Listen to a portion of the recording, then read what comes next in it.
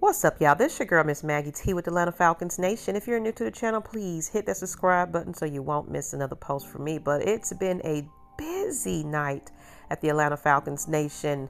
If you guys checked it out, we had a special interview with Chris Rim from the Atlanta Falcons, best known for his recent series of that 1991 Rude Team.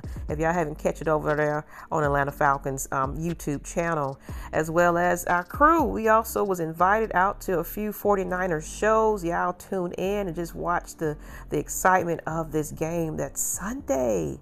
Of course, more of our crew will be reaching out to more, so just be on the lookout for appearances throughout the YouTube land. Now, as far as this injury report, let's go ahead and get into it. It looks like Dante Fowler missed another day of practice dealing with that calf injury, and it doesn't look like we have a status as far as his availability for Sunday. If anything, he's not available, we're probably going to definitely have to start looking for some pass rush help. As far as Cordero Patterson and Lee Smith, they had another day of rest that was designated to them as of yesterday, so they missed practice. But, of course, just for the standard protocol, what they've been practicing as of lately.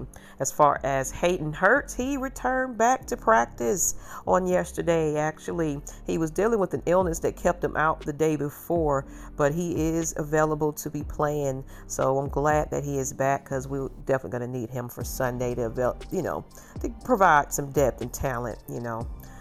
As far as Richie Grant and Ogundeji, they actually fully participated in practice once again.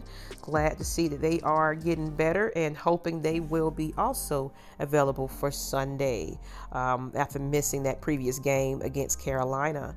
But as far as what Dean Pease thinks on Eric Harris, it looks like he's looking at Jalen Hawkins, and also mentioned Sean Williams as far as people that will step in his absence. You guys know that he had a chest injury, I believe. Let me go back. Look, I'm not on my notes right now. Don't quote me.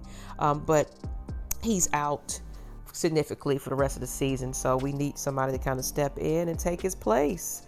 That's all I got for you as far as the updates. Definitely still continue to tune in to those episodes of interviews that we've been on when you do get some spare time. And I appreciate you guys. In the long run, get us to 2K once again. And we are the nation. And I'm out.